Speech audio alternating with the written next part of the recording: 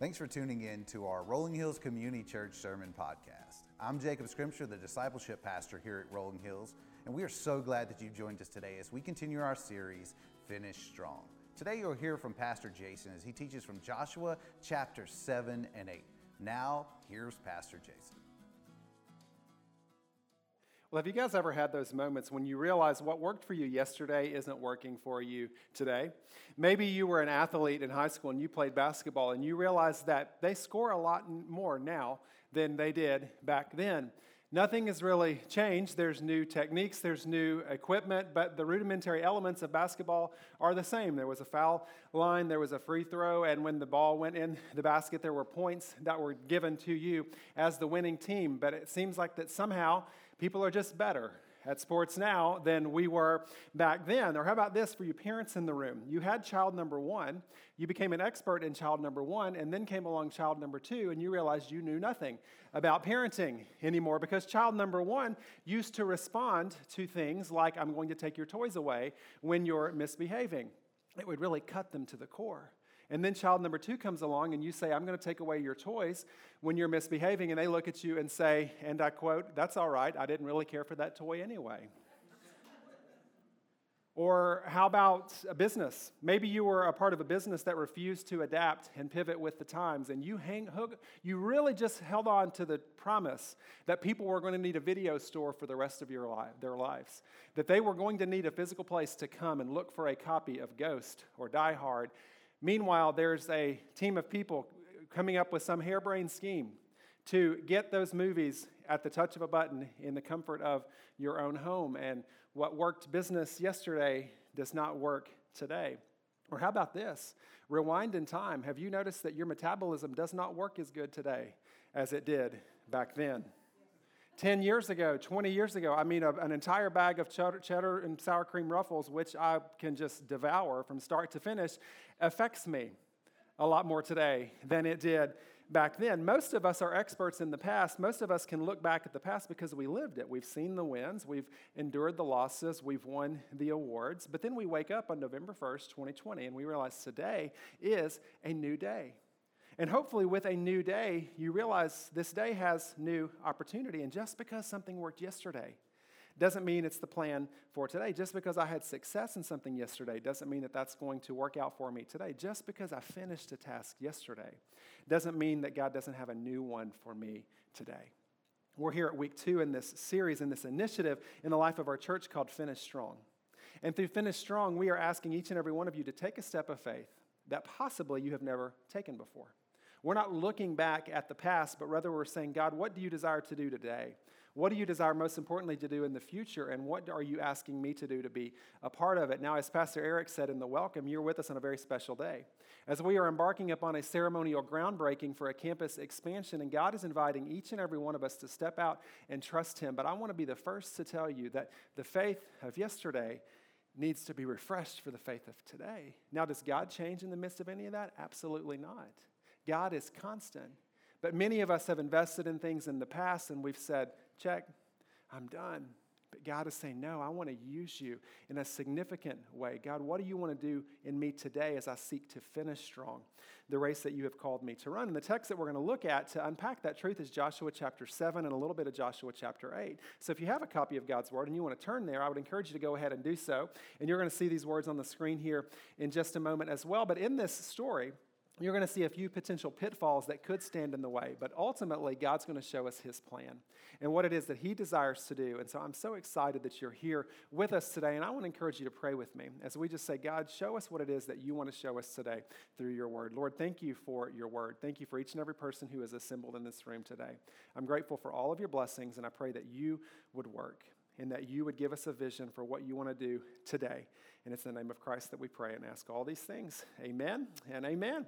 Now, the book of Joshua might be a new book of the Bible for you. It's an incredible book in the Old Testament, or maybe it's one that you have studied a number of times. But one of the big ideas of Joshua is it shows us this snapshot into the history of the Israelites as they are moving from it's the Exodus. They're moving from slavery in Egypt to the Promised Land. Maybe you've seen the Ten Commandments with Charlton Heston as Moses. That kind of tells a visual illustration of this certain part of this story. story where they were in slavery for 400 years, and God says, I'm going to give you the promised land. But what happens on that journey is often what happens to us. They got distracted, just like we get distracted. They started wandering away from God, looking to the things of this world, like you and I are very guilty of doing, I'm sure. Or actually, don't let me throw you under the bus. I'll just throw myself under the bus. They look away from God, like I often do, and try to make plans in my own right and think that I have a better plan than God has for my life. And so ultimately God is dissatisfied with some of the decisions they're making. And so he tells Moses, the people are going to make it to the promised land, just not with you as their leader. And so Moses' apprentice, Joshua, raises up. He takes this group of 1 million plus strong, wandering through the desert to the promised land. And there's a couple caveats. There's a couple obstacles in their way. And we know some things about obstacles, don't we? There's some adversities that are in their way, and one of those big challenges was the Jordan River. There was a body of water that they had to get over, and God says, take a step of faith, step into the river and see what I'm going to do. And the moment that their toe touched the water, God parted that river like two walls, and they walked through on dry land. As Pastor Jeff shared with us last week, Jericho was another obstacle standing in their way. It was this city. It was this big city that was on the trade route in between where they were and where they needed to go. Jericho was not a city that was devoted to God, but God says, I'm going to deliver the city into your hands. But Joshua, you have to follow a pretty unorthodox plan. Everybody take up a trumpet and march around the city 7 times. It's here. Look it up. It's in the Bible. This was God's plan. March around the city 7 times, and I'm going to deliver Jericho into your hands. It's exactly what happened. In Joshua chapter 7, we're going to see another obstacle today, another city that stood in the way between them and the promised land, and it was the city of Ai, capital A, lowercase I. And the city of Ai was smaller than Jericho. They had already defeated a bigger enemy, so the city of Ai should be not that challenging, right? They had already been victorious in a larger battle. So what possibly could go wrong? Because, see, their past was filled with success. Their yesterdays were filled with success. What other shoe could possibly drop here? Well, look at Joshua chapter 7, verse 2. Now Joshua sent men from Jericho to Ai, which is near Beth-aven to the east of Bethel. And he told them, go up and spy out the region. So the men went up and spied out Ai. And when they returned to Joshua, they said, not all the army will have to go up against Ai. Send 2,000 or 3,000 men to take it, and do not weary the whole army, for only a few people live there. So about 3,000 went up, but they were routed by the men of Ai, who killed about 36 of them. And they chased the Israelites from the city gate as far as the stone quarries and struck them down on the slopes. And at this, the hearts of the people melted in fear and became like water. What's going on here? Ai is a smaller city. The Israelites had wind in their sails. They had a new courageous leader. They had seen miracles, and now they have melted in fear like water. They've lost 36 soldiers. What happened? Well, to answer that question, you have to go back to Joshua chapter 6, because God gave them some really specific instructions before they started the Battle of Jericho. Look back at Joshua chapter 6, verse 17 through 19. Again, this is what God told them before they were going to battle Jericho. He says in verse 17, the city and all that is in it are to be devoted to the Lord. Only Rahab the prostitute and all who are with her in her house shall be spared, because she hid the spies that we sent. But keep away from the devoted things, so that you will not bring about your own destruction by taking any of them. Otherwise, you will make the camp of Israel liable to destruction and bring trouble on it. All the silver and the gold and the articles of bronze and iron are sacred to the Lord and must go into his treasury. Did you catch this? Before entering Jericho, God said there are devoted things in the city of Jericho, which is simply a phrase that's used many times in the Old Testament to mean something that belonged to God and did not belong to you. That's the easiest way to understand the devoted thing. It's not yours. It's God's. And God would set apart these devoted things for a variety of reasons. Some things were set apart to God for destruction. And some of those things were set apart so that God would use them in his treasury, whatever the case might be. But it was placed in the hands of God. Regardless of the purpose, it did not belong to man. It was a devoted thing to God. And God said, I don't want you to touch those things. I don't want you to take those things. Now, we can relate to this. Because go with me to like the Smithsonian Institute. If you've ever been to the Smithsonian, the Hope Diamond is there. Also in Washington, D.C., if you go to the National Archives, you can see the original copy of the Declaration of Independence. Awesome things to see. What are both of those items protected by, though? Like quadruple paned glass. Why? Because they know you and I would touch it. Just because they put a sign up that says, don't touch the Hope Diamond, I know you guys, you're going to grab it. Not because you want to steal it, just want to. Right? You don't think I'm right? Have you been to the zoo recently? The Tiger Pavilion? What is big print all over the Tiger Pavilion? Do not tap the glass. What is every man, woman, boy, and girl doing at that location, including me? You know, trying to get that tiger's attention so we can get a picture. We just can't help ourselves. That's what God said here. There's these things that are devoted. They are not yours. So don't touch them. In the battle of Jericho, I'm going to deliver the city for you. Just don't touch the devoted things. But look at chapter 7, verse 1. The Israelites were unfaithful in regard to the devoted things.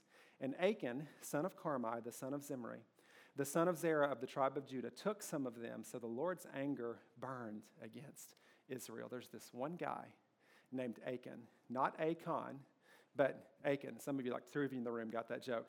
Achan took some of the devoted things that were intended for God from the battle of Jericho. And it says that the Lord's anger burned against the Israelites, and they did not successfully defeat Ai, a smaller army. Which leads me to my first point. You are walking on a slippery slope when you attempt to hoard what belongs to God.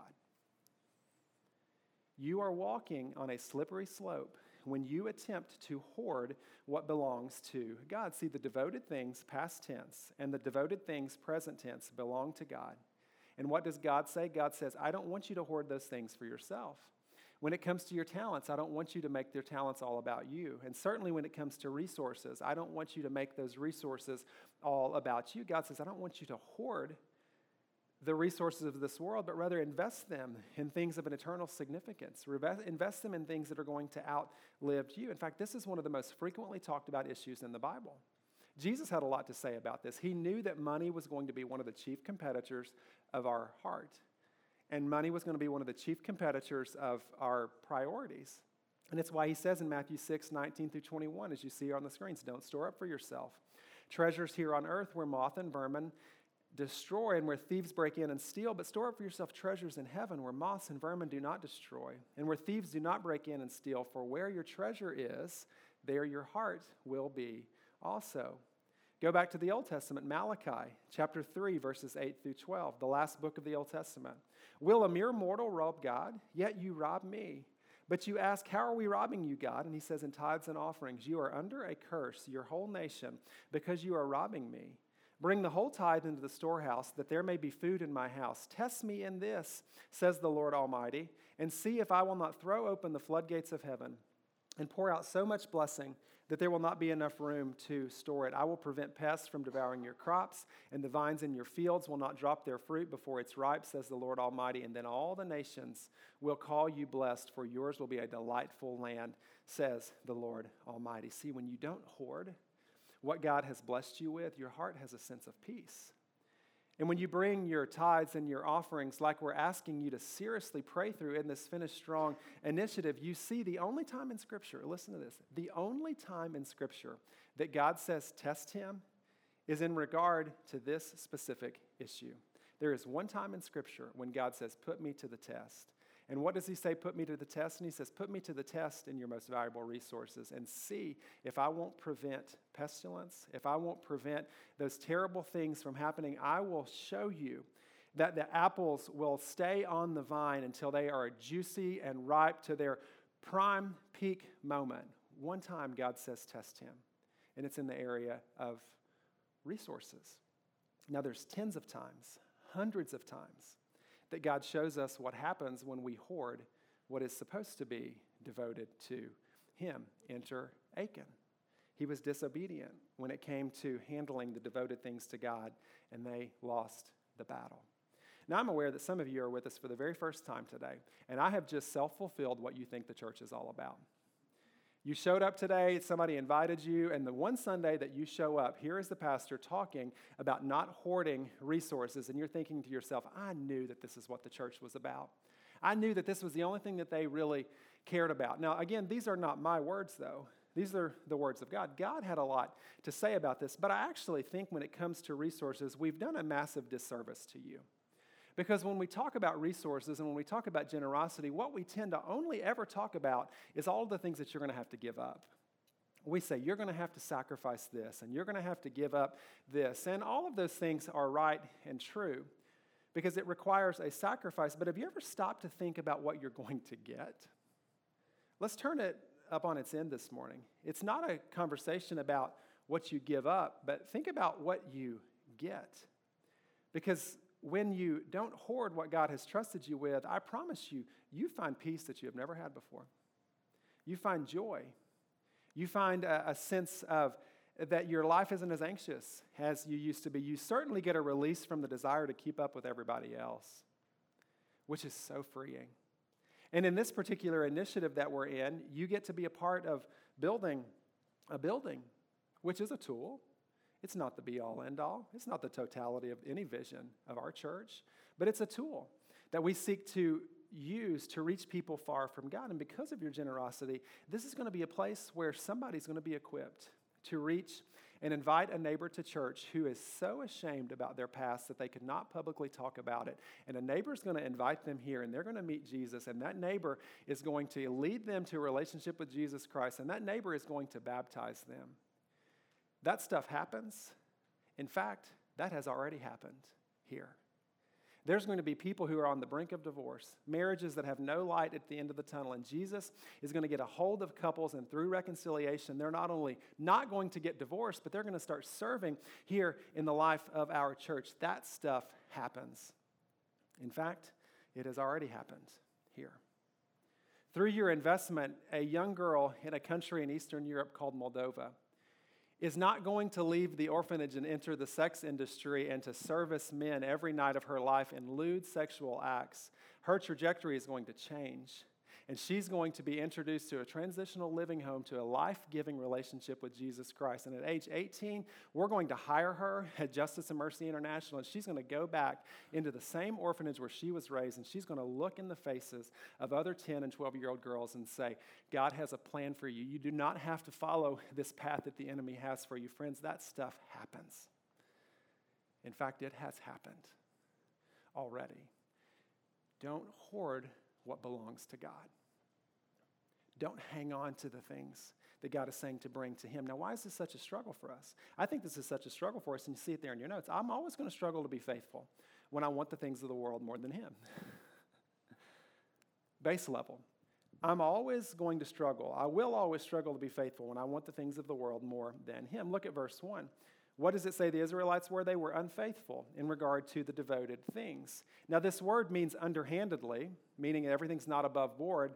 But another word that is used to describe is marital infidelity. This Hebrew word for unfaithful is a word that's also used in the Old Testament to describe marital infidelity. What is at the heart of marital infidelity? It's you're leaving your most important human relationship and you're sacrificing that for a lesser relationship.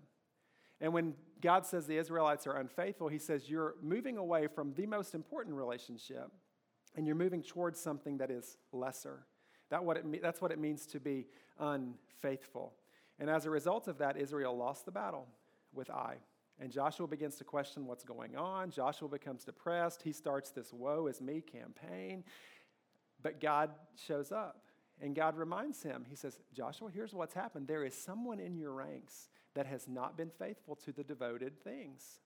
And they have taken the things that belong to God and they've taken them for themselves. And it's determined that that man's name is Achan. And so go to chapter 7, verses 19 through 21, and look at this interaction between Joshua and Achan. Verse 19, then Joshua said to Achan, my son, give glory to the Lord, the God of Israel, and honor Him. Tell me what you have done. Do not hide it from me. And Achan replied, it is true. I have sinned against the Lord, the God of Israel. This is what I have done. When I saw in the plunder a beautiful robe from Babylonia, 200 shekels of silver and a bar of gold weighing 50 shekels, I coveted them and took them. And they are hidden in the ground inside my tent with the silver underneath. See, Achan wanted the things of the world. What had God already done? God had performed miracles in their midst. At one point on the journey, God had brought water out of a rock. God had parted the Jordan River so they could cross through on dry land, which had to be so cool to see in person. He had made them victorious in battle with a primary instrument, the primary weapon of battle being a trumpet. And he had said, I'm going to continue to be with you. Just take what's devoted to me and keep it devoted to me. But what was Achan's response? He said, yeah, I know I wasn't supposed to touch any of the devoted things, but I saw this robe and it was beautiful. And it was silky and a beautiful pattern. And I saw 200 shekels of silver, which is equivalent to about 5 pounds of silver. And I saw 50 shekels of gold, which is equivalent to about 1.25 pounds of gold. And he took it. And he said, and I hid it. Why did I do it? Straight out of Scripture, he says, because I coveted them. I wanted them. Now, what was one of the 10 primary commandments of God to the Israelites? Don't covet. He was saying, I don't want you to yearn for the things or be jealous for the things that others have or the things of this world. But ultimately, Achan says, I couldn't be faithful because I just wanted the stuff. And I struggle with this as much as anybody. Just because I want something doesn't mean I should get it. Just because I think I deserve something or just because I can even afford something doesn't mean I should buy it. It's a real struggle. And what God is saying is, I want you to trust me. And God is saying, and if you will trust me, it's going to bode well for you. And it's going to bode well for your community. It's certainly going to bode well for the church, and it's going to bode well for the generations to come. But if you don't, it's also going to have implications for you and your life. And you see this there in your notes. Your faith or your lack thereof impacts more than just you. Have you noticed this in your life? How your faith decisions have much far-reaching implications than just you. They impact the generations to come. And if you go back to verse 25, look at what happens. Joshua says to Achan, why have you brought this trouble on us? The Lord will bring trouble on you today. And ultimately, Achan and his entire family perished, along with the robe and the silver and gold that he was so desirous to have.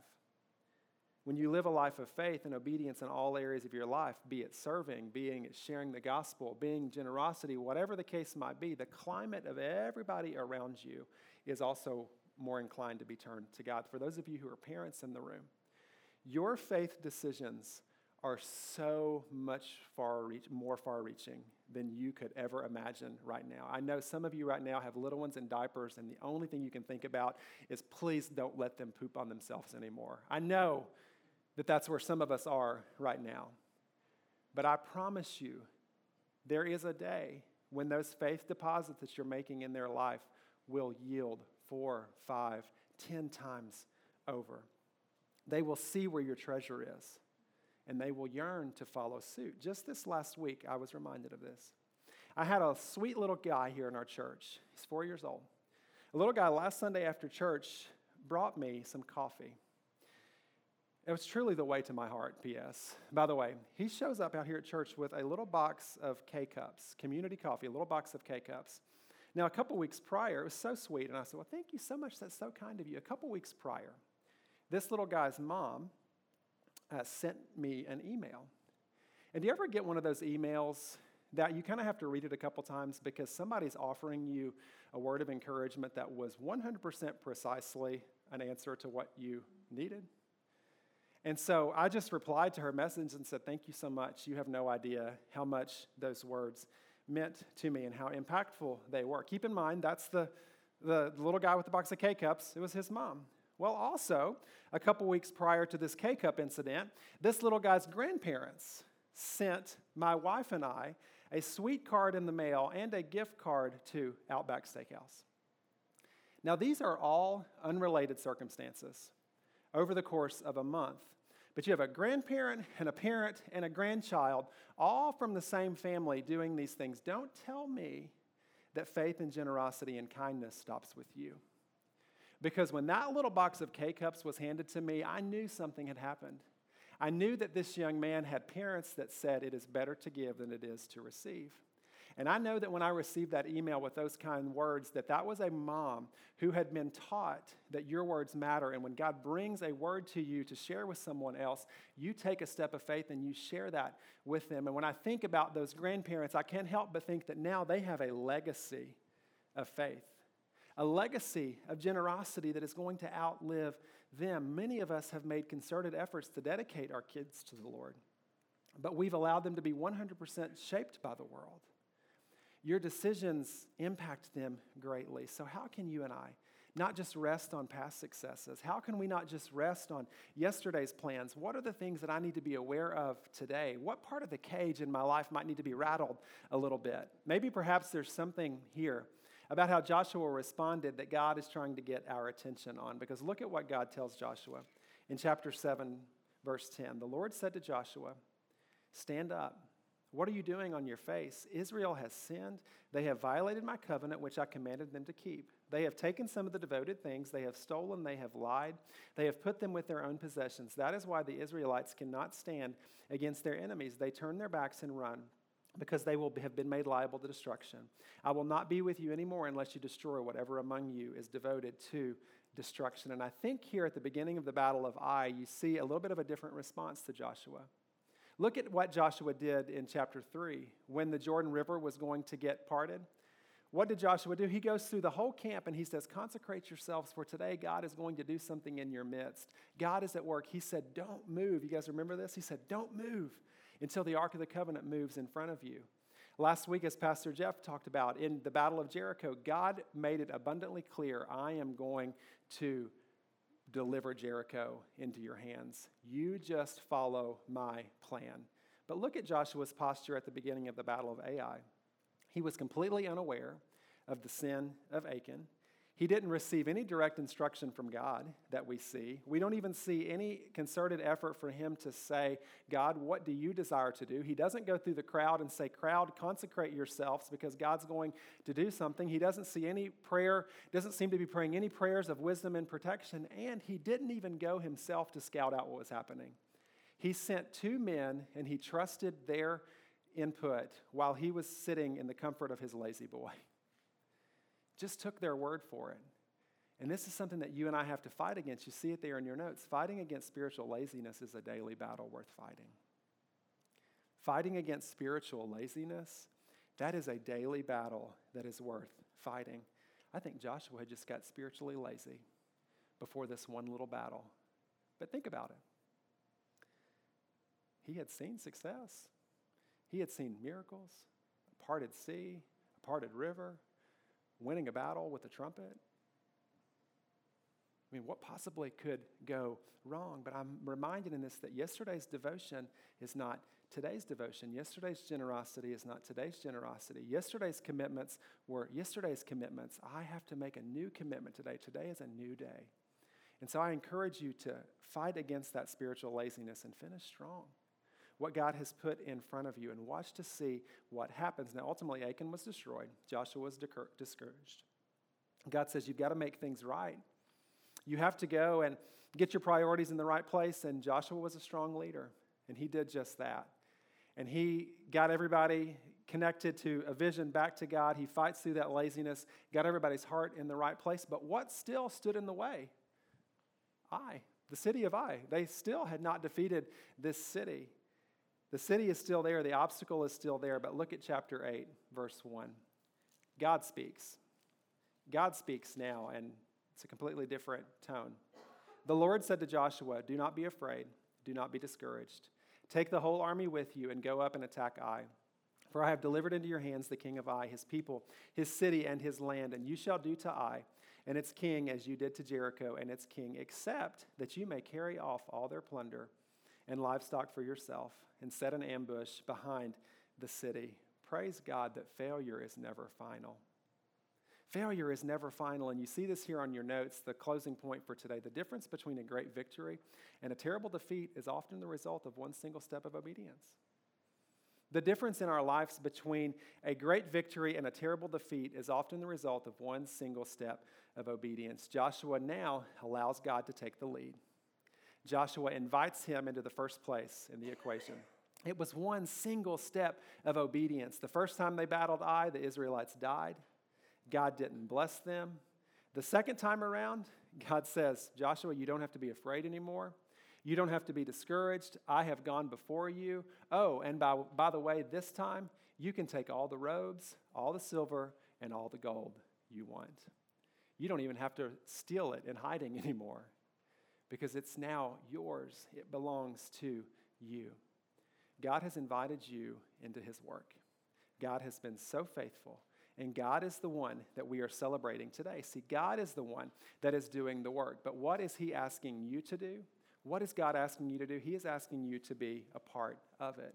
God is asking you to not hoard what already belongs to him. He's asking you to be faithful to him more than you are to the world. And so I want to thank you in advance for finishing strong, because I truly cannot wait to see what God is going to do. Let's pray. Lord, thank you for this day. Thank you for meeting us in this place. Thank you for your goodness. Thank you for your kindness.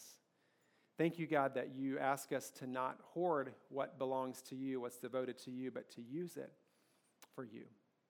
I'm grateful, Lord, for your provision. I'm grateful for all of your blessings. I'm so thankful for who you are. And I pray that we would understand today that the difference between great victories in our lives and many times terrible defeats is often the result of a single step of obedience. So whatever that step of obedience that you're asking us to take today, I pray that we would listen and that we would lean into you. I'm so grateful for what you have done, and I'm so grateful for what you're going to continue to do. And it's in the powerful name of Christ that we pray and ask all of these things. Amen and amen. Thanks for listening today. If you want to learn more about what's going on here in the life of Rolling Hills, download our Rolling Hills app or visit our website at rollinghills.church. From there, you can follow us on Instagram, Facebook, and stay up to date on everything that's happening and ways for you to connect. Thanks for listening. We are thankful for you.